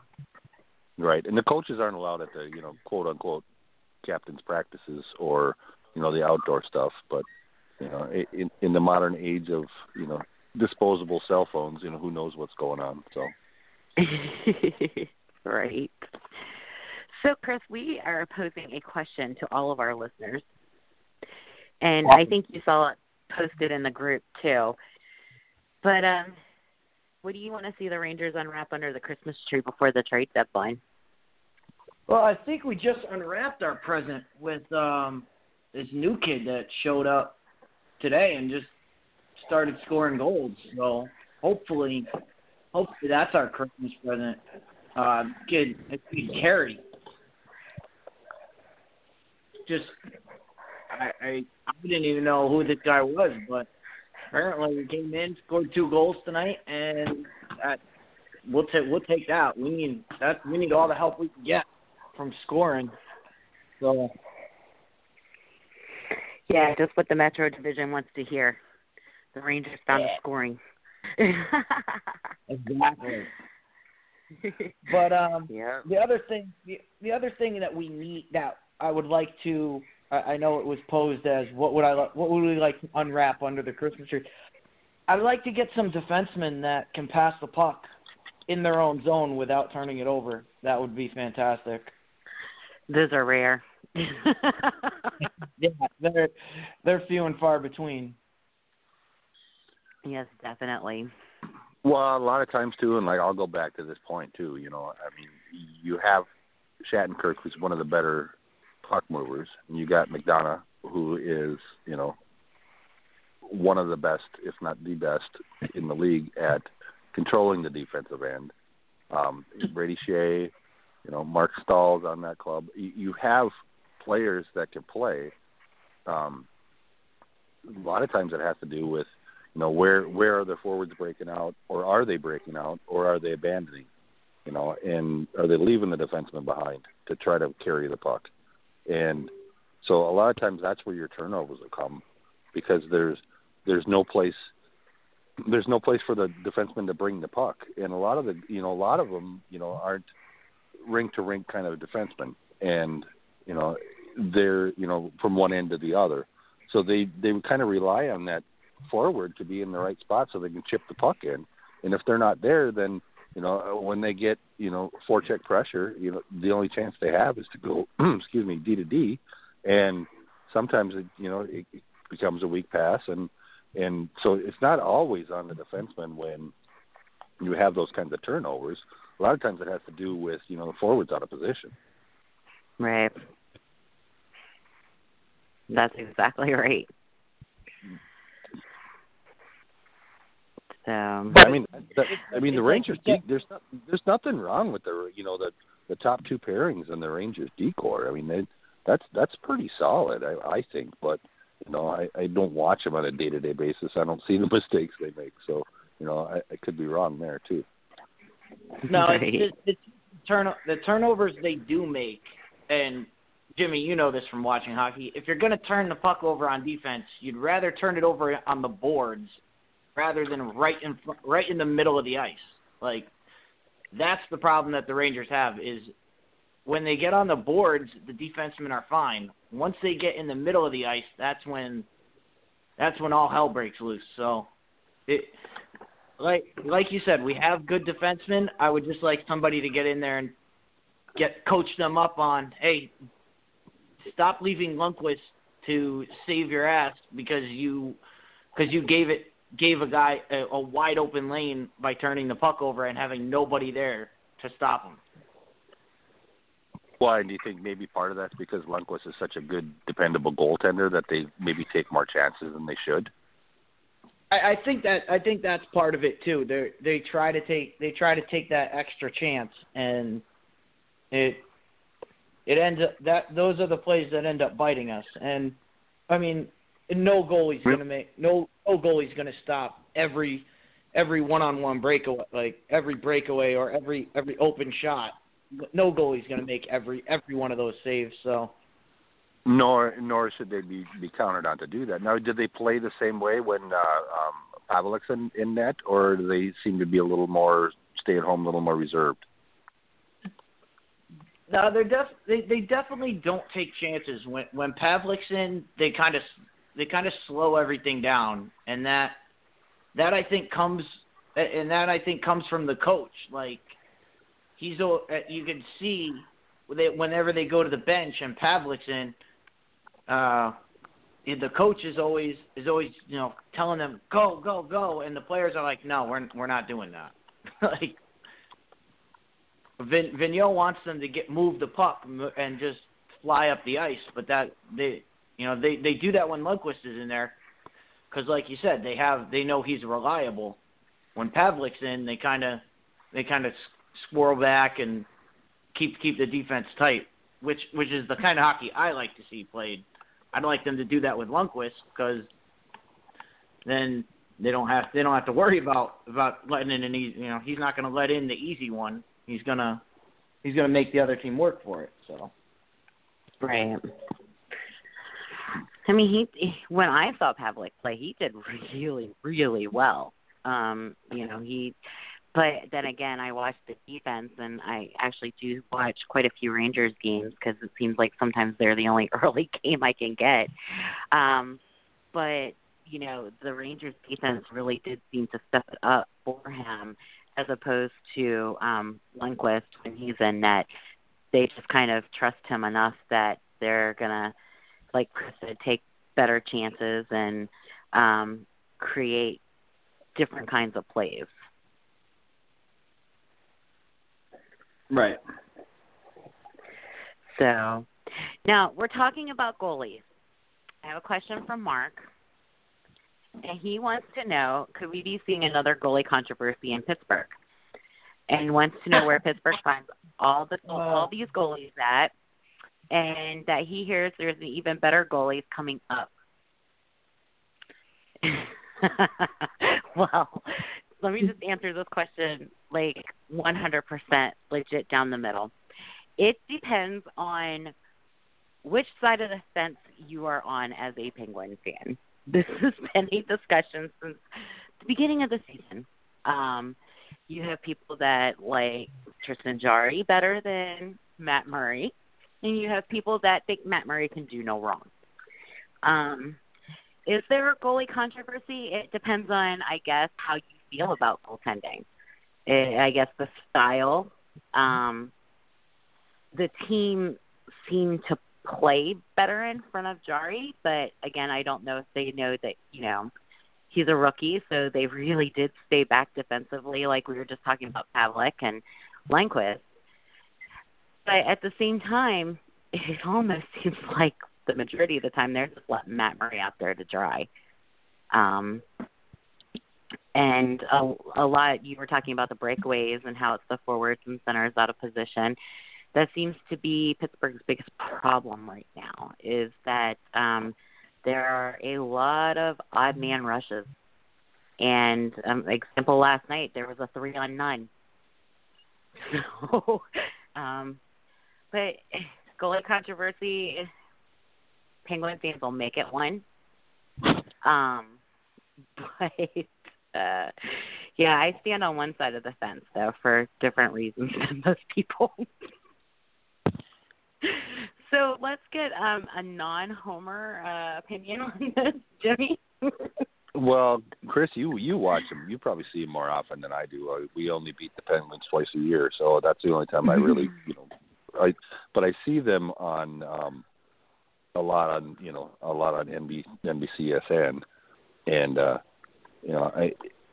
I see a lot of flaws in both goaltenders, and a lot of that has to do with the lack of experience. And don't tell me that going through and winning 2 cups gives you experience, because that's when your team's actually playing. Your experience comes in the regular season when you have to win when your team's not trying as hard that night. And if you think they try as hard every night, you're crazy. But at the level that they play at in the playoffs. So a lot of Murray's problem is the success that he's had in the postseason, and he just thinks that the team's always going to play that way, and he doesn't understand that they're not. And I think the expansion really hurt Pittsburgh, because I think they needed one more year with Marc-Andre Fleury showing Matthew Murray how to play goaltender, in not between the pipes, but between the ears. Right. And I cannot disagree with that at all. The Vegas expansion draft really did hurt. It not only took arguably the best goaltender that the Penguins had at that point, depending again on what side of the fence you're on, but it also took probably the biggest leader and biggest morale booster in the locker room. Excuse me. Well, I think the ceiling is a lot higher on Murray than it was on Marc-Andre Fleury. Marc-Andre Fleury's probably already much hit his ceiling, and for his style, and he's but his ability to help Murray with the stupid way that he plays, in the way he would be able to help Jarry, or however you pronounce it out there in Pittsburgh. Jarry. Yeah. How we help him, because the couple of games that I've seen of him, he gives up goofy rebounds, and that could create more and more of a problem. So of the two, Murray's obviously the better goaltender right now, but how many times has Pittsburgh got to score 4 goals in order for Murray to be able to win a game? Right. that's my big thing. And, I try to really look at this down the middle, and I realize that Jerry's biggest problem right now is he just doesn't have enough NHL experience. He has 12 games in the NHL. Whereas I look at Matt Murray, and I say the same thing. He just doesn't have enough experience. He still has yet to hit 100 games played in the NHL, and that's including the playoffs. Whether it's because of his injury history or anything like that. Now, I'm not a big Matt Murray fan, and that's no secret on the show nor anywhere else. But at the same point, I appreciate what he has done for the team. I just don't like his fundamentals. His fundamentals drive me absolutely crazy. I think the biggest part of that is the firing of Mike Bales, who now is in Carolina, and bringing up an AHL goalie coach to coach these kids and on the NHL level. I've seen Jari play in the minors, and I know for a fact that his natural game is not what he's playing right now in the NHL, and I do hold that solely on the way the goaltender coaches, the goalie coaches, and from my perspective, is making Jari look a lot like Matt Murray in that. And, my other thing was, the rebound control of Murray. I get that he's a big goalie, and I get that that's what they do. They let the pucks bounce off of them. But when your defense is struggling and you're letting pucks just rebound off of you in order to, quote-unquote, make a save, you're not helping your team in that aspect because there's no defensemen to sit there and sweep away a puck. The other thing that kind of bothered me about this whole thing and the way Pittsburgh's playing is before Murray got hurt, he had said in one of his post-game interviews that he doesn't have any team support around him. Now, I don't know what kind of comment that is, whether it was true or not. I can't remember what game it was. But to me, that was kind of like, okay, I'm not getting any help. So you expect me to make great saves and you don't help me. That's kind of the way I took it. I don't think he meant it that way, but it's just the way he said it. But, Pittsburgh has a pretty good goaltender. I guess I'm going to call it security blanket coming up through the system right now. They have Gustafsson, who is currently playing overseas. He should be in Wilkes-Barre within the next year or two. And he was scouted very, very high. Of course, Sean McGuire got traded today, and he was another bright prospect. And, of course, Casey DeSmith is down in Wilkes-Barre, Scranton. So, I don't know where the scouts find him. I'm not a scout. I don't pretend to be. So, but, if they keep finding good talent, I'm not going to complain. Well, we can go back to that in a second here. But what are your thoughts, Chris? Well, my thoughts are kind of on the same line of Kim's, but I got a different interview with Matt Murray. It was after one of the games where he gave up, I think, like 5 or 6 goals. And the Vancouver game. Where he was just like, it's just goals. He was totally like flippant about it.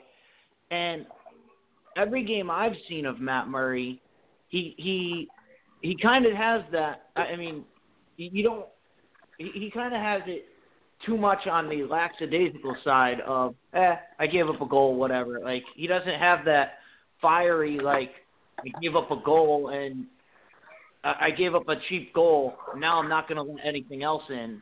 Like we talked about last week, the good goalies, they let in a cheap goal and then they shut down the other team for the rest of the game. I don't see that out of Matt Murray mentally. Mentally, I see him as like, I gave up a goal. I'll just keep playing the same way. And that's when it snowballs into like 3 or 4 goals, and that's when he gets into trouble. That is an excellent point. And I think that part of his deal too is that he doesn't play that much he hasn't played that much during the regular season, and I think he thinks there's a switch he can turn on when they get to the playoffs, and I don't think that he has that fire. And to your point, I was watching the Wild game tonight, and that's what I watched, so I'm just going to reference this, but this is just any goaltender would be this way, and Stalock's in goal because Dubnyk's out, right? Well, Stalock had just given up the third goal of the game, and it was not necessarily his fault, but he wasn't very happy about the fact that it went in the net. So the puck's in Ottawa's end for maybe a minute to a minute and a half, and they're doing a really good job of forechecking, and then Ottawa kind of poked it out just enough to hopefully get a line change. And Stalock hit that thing almost at the blue line and fired that to the other blue line and kept it back in. I mean, that's how fired up he was to make sure that, let's get a goal back here, boys. And, that's the attitude that you have, like you're talking about, from the goaltender that, I gave up a goal, I got to get one back, I don't want to give up any more. So. And you see it. You can see that in Lundqvist. I mean, and Murray, one, he doesn't have that in him to get that fired up, but it's also the experience thing. He doesn't have the experience to call out, Letang after a goal if Letang's out of place. Matt Murray doesn't have the experience to or like you just said, Kim, with that, respect. He doesn't have the respect or the trying to think of the word, but like the seniority to call a guy out and say, you were in the wrong spot. What are you doing? Because right. I can go to Lundqvist the other night. There was a 2-on-1, and the guy scored, and Lundqvist slammed his stick and was yelling at Ryan McDonough. Like, that's – and I think Lundqvist pushed the net off the moorings in anger after giving up a goal. I mean, I have seen him literally just go ballistic on the ice after giving up what he considers as a soft goal, which everybody else in the league is looking in like, man, if he would have got that, that would have been the most incredible save. But, hey, those kind you can't always get. But he takes every goal he lets in personally. And that brings me to a good point where you're talking about Lundqvist. When people are in Lundqvist's crease, he's shoving them out of the way. He's poking them with his stick. He's done everything he can so that he can see through the screen. I have not seen Murray do that because 90% of the goals he gives up is because he's crouched down and he can't see through the screen because he's not shoving people out of his crease.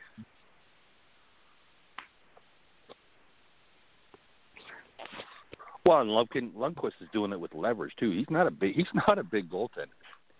Right. 6'1", 6'2", and what is he? Maybe $180, $185, something like that for weight. I mean, he's not one of those big 6'5", 6'6", 235-pound goaltenders that seem to be the norm right now. Right. And he uses leverage and he uses positioning to get people out of his way so he can see the puck and make that save. He's constantly working. Whereas a lot of the other goaltenders that you watch, they're just sitting there waiting for the puck to hit them. Right. Yeah. And, I guess the plus side of it is both of these goaltenders are very young. So there is always that room for improvement. But I think fans in general want to make it a goalie controversy because of the fact that they're realizing what Jimmy and I have been talking about for the last year, where people were going to have a big surprise that Pittsburgh wasn't going to be as good as they thought they were going to be. Well, Kim, to answer the question of controversy, I'm gonna go with a parallel to another sport. To me, goaltending is like starting pitching in baseball. You can never have enough starting pitching, whether it's a guy coming up from the minor. If you have good starting pitching in the minors, that's a great thing for your baseball team. If you have a bunch of goalies at the minor league level, that's a good thing for your team. You want to be able to have a lot of goalies because that's not something you want to ever be deficient of. Right. Well, and if you want to take it to another sport, football, if you've got two good quarterbacks, chances are you don't have one great one. Yep. That one works too. Yeah, it really does. It really does. Yeah. But there's a lot of goaltending controversy that happens and it happens more on other teams. It's just, after you win a couple cups and you get to the point where, NBC is just talking nothing about them because, how good Matthew Murray was in the postseason, even though he was, I don't know. I didn't see it. I didn't see a game where he took over the game. Where he stole a game for the team. I've never seen Murray stand on his head to steal a game for the team. Well, and, you can look at, you look at Crawford, back when Chicago won, the two cups that they won with him. You look at the first period of those games and they were badly outplayed. But Crawford kept them in the game. And then they got into intermission, and then they come out in the second period, and they're a whole different team. And it's just whether or not you have that goaltender that can – and Crawford can do that during the regular season too. Whether or not you have that goaltender that can, not necessarily take over a game, but take to the point where, maybe I'll take 20 shots this period. If I let one in, it's not the end of the world, but I'm not letting two in. And that's the mentality that's a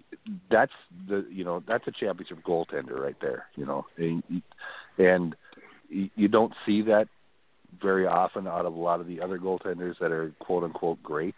You can see that out of Lundqvist. You can see that out of Quick. Carey Price.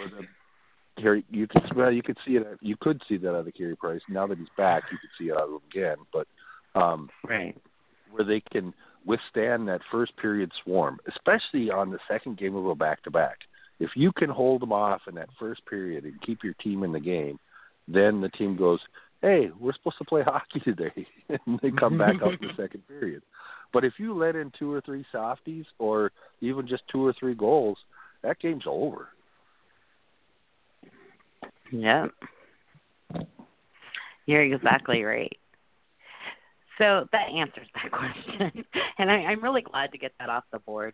It's not my favorite subject just because it's a thing that comes up every single day in groups, and it gets monotonous. And you've got people that, like I said, that can see no wrong in one and see total wrong in another, and it's been going on for the last 3 years, so it kind of gets monotonous. Mm-hmm. But, Mark, I hope we answered your question to the best of our ability and gave you a straight down the middle answer. That's why I'm glad that Chris is not a Pens fan and Jimmy's not a Pens fan, because it does give us a separate viewpoint. But, I've always said that I thought Matt Murray was a excellent backup goaltender. I just didn't think he was ready for the starting position. And that's how I've always put it. We all know Jari's not either because he just doesn't have the experience, but he's got to get the experience somehow. So this could be one of those years where they sink and swim. It depends. It depends on what goes on. But, Mark, thank you for your question. And like I said, I hope we gave you the right answer. So Chicago finally got Crawford back. We had this question from last or a couple weeks ago. What does losing Crawford mean for the Blackhawks, who seem to already be quote unquote struggling? And the Blackhawks were struggling really bad without Crawford there for a little bit, but they also lost Scott Darling in the off season to Carolina. So I don't even remember, is Forsberg their backup goaltender? Anton Forsberg? Yeah, I believe that's who it is, yeah. Yeah. But, you see, with Crawford, you see starting goaltenders go out, especially if they're a certain style, like butterfly goalies tend to be more injury prone, just because they're down on the ice and they're getting the skates and everything geared towards them. But it kind of, when this question came up, it kind of reminded me of Edmonton without Cam Talbot. Because when you lose a goaltender of Corey Crawford caliber, you're going to struggle a little bit, because Forsberg's not necessarily going to come in and be Corey Crawford, just like Budai wasn't Jonathan Quick last year. Right. Just like they can play well, and they can, you can ride them for a short period of time. But when you have that, I'm going to get my goaltender back, or my goaltender's back, then the whole team plays at a different level. And they don't, especially when you have a very unproven backup goaltender, then, I mean, Chicago's, don't sleep on Chicago. They've won 5 in a row now. They're playing pretty well. I had the pleasure of watching them on Sunday. Well, I you did. That was in my sarcastic voice. They look really, really good, and with him back in net, they're, even without him in net, they've kind of turned the page, and here they come again. And it's one of those things where, back to our question of buyers and sellers, Chicago's always a buyer at the trade deadline. They always pick up something. And they're always looking for that one player. Yep, and they usually find it. And the last couple of years, they haven't had much luck because they don't really have anything to trade anymore. But now they're getting back to the point where they're just picking up the old players they used to have. They're bringing the old gang back together and see if they can make another run. I mean, they have, 2 of the best players in hockey in Taves and Kane, and they just have to be able to, be decent everywhere else and let those 2 players play. And they're still young, So I mean, they have a lot of time left. So, it's before their quote unquote clock runs out. Right. Yeah, because Taves and Kane, they're still fairly young. They're only around 30, and 27 and 28, I think. Yeah, there's something. Like they're around 30. It seems like they should be older, but they're not. Especially seems for like the they should be retiring, Division but they're fans. not. Exactly. Especially for the Central Division fans, the Blues fans, the Wild fans.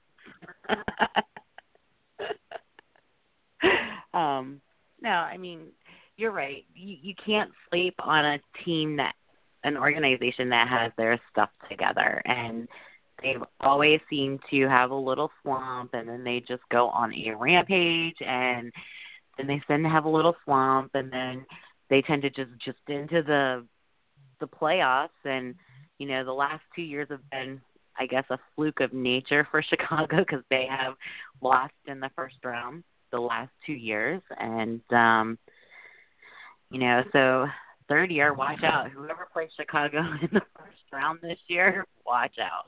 That's all I can say. Well, it used to be an every other year occurrence that they would win the cup, and then the last year Nashville kind of squelched that, and so now Chicago, I think, I think there is a lot of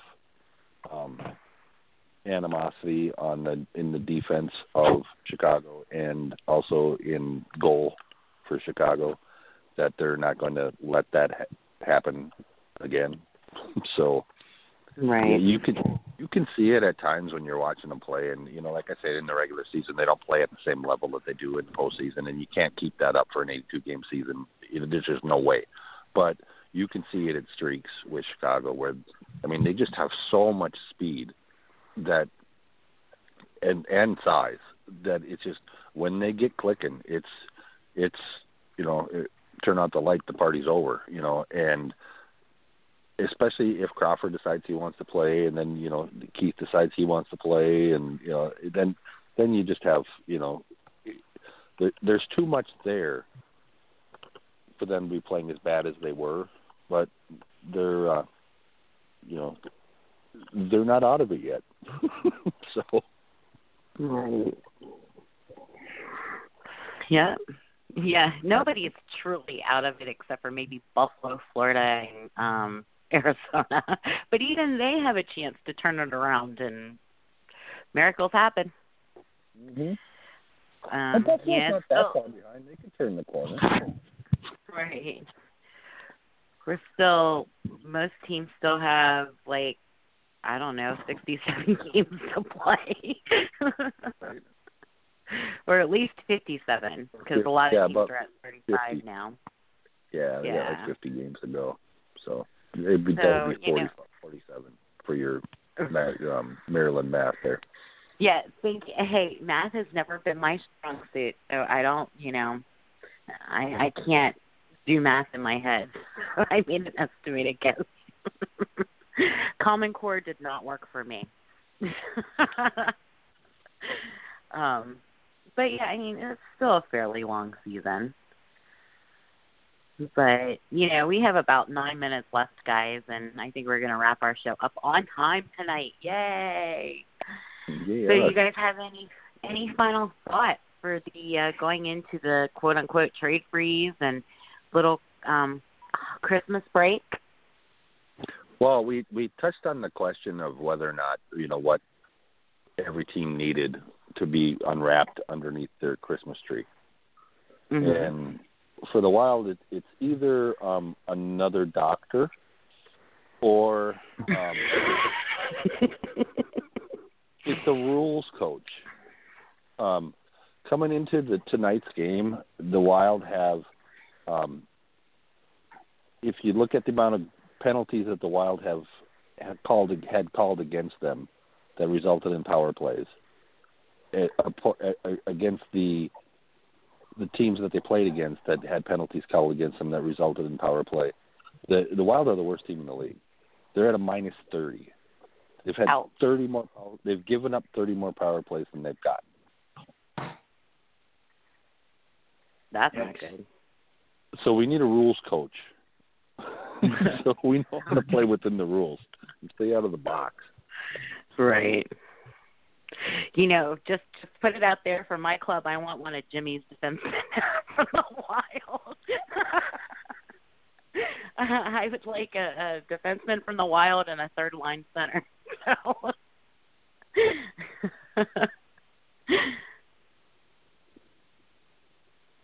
But yeah, no, that's terrible for the Wild. I didn't realize that they had that many penalties.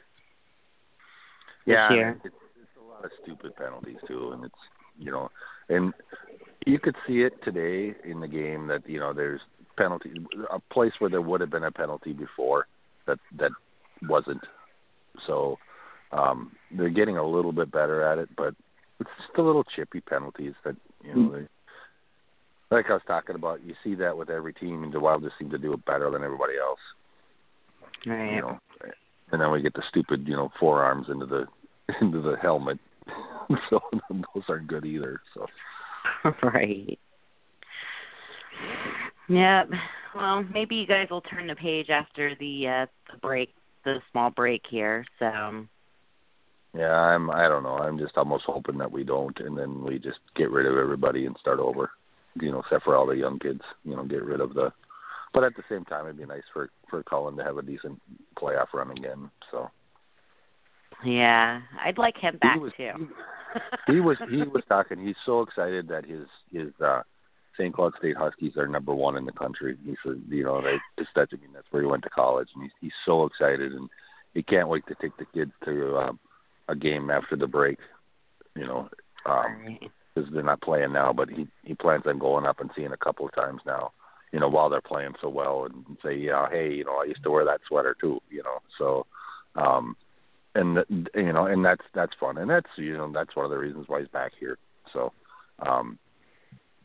but it's 45 minutes, maybe an hour to St. Cloud to the arena from where he lives. So, but yeah, he was pretty excited about that. And he made some comments about that, during pregame interviews. So, which was kind of neat. Right. And that's great. I'm glad. I know his move back to Minnesota was for his family, and that's the most important thing. You know, to do it for your family. You've already got 3 rings, and you've played 20 plus years. So to do something nice for your family and still be able to play a game you love, it's pretty good. It's a great way to end a career. That's for sure.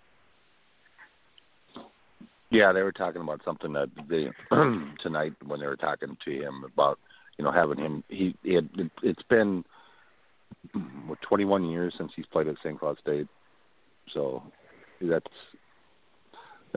had a nice run. That's for sure. Right. Exactly. Well, Chris, do you have any final thoughts? Not about your playoff-bound Avs, but no kidding. Go for it. That was going to be my final thought. If only the Avs could play Pittsburgh more this season, we'd be in good shape. That was cold. That was cold. Because you're the third Avs fan, or the third person. 2 others were actually Colorado Avalanche fans that said the same thing. So, hey, they don't pay me to be a fan. I like them because I do. Right. Well, you know, and to pile on that, you know, the Wild beat them every year. They didn't do very good against Chicago this year when they played them. So it seems to be the only team that Pittsburgh can actually beat out west is like Arizona. So. And they barely did that. So we won't even go there. Yes, I take a lot of heat for our new listeners, but I didn't the last 2 years. I've actually got to really enjoy it, and if Pittsburgh happens to miss the playoffs, which I'm beginning to think they're going to, it'll be nice to watch the playoffs without a horse in the race and just enjoy the playoffs for what they are. So, well, Chris, playoff system in professional sports is the NHL. It really is. It really is. Well, Chris, we thank you so much for calling in, and we hope you have a very Merry Christmas. I was just going to say the same thing. Have a Merry Christmas, guys, and thank you. We'll talk. Hopefully, we'll talk to you next week. Yeah, right, we'll be great. on, so we'll be here. If you're on, I'll be here. Sounds like a plan. All right. Well, thank you, Chris. All right, guys. Have a good holiday. You too. Well, Jimmy, that 2 hours went fairly quickly, as always. It always seems like we run out of time at the end. I just happened to notice how close we were, and I was like, well, let's go ahead and wrap this up as a nice little way to end the show tonight. But, I wish all of our listeners a very Merry Christmas if you celebrate it, Hanukkah if you celebrate that. Kwanzaa, I think, is coming up. And if I missed anything, I apologize, but I do hope that you have a very safe and happy holidays. Jimmy, Merry Christmas to you. And to you. Thank you very much. And, yes, we will be on. I know it's the 26th, the day after Christmas. So, like I said, I have to work my real job or my full-time job that day. And so I will be on. We will be on next week, same time at 9 Eastern Standard Time. Don't forget, you can send us. You know that the 26th of December is Boxing Day, and that's the day in Canada where the boss works and some of the employees get to control what the boss does. So maybe next week we'll figure it out where I'll be the host and you be the co-host. That would be so much fun. We should totally do that. Yeah, except I don't want to talk that much. I don't want to do all this stuff. I don't want to say stay out of my crease 17 times before the show starts. I knew that was coming. So, all right. Well, we have about 50 seconds left, Jimmy. So, again, thanks, everybody, for listening. Thank you, Chris and Lou, for your phone calls. Don't be shy. Next week, give us a call. We'll be happy to talk about your club, even if you're I don't know, we've never had an Anaheim Ducks fan on here. So that would be really cool. Don't be afraid. We always want to talk about your club, too. Everybody have a great and safe holiday, and we will see you back here next week. All right. Merry Christmas.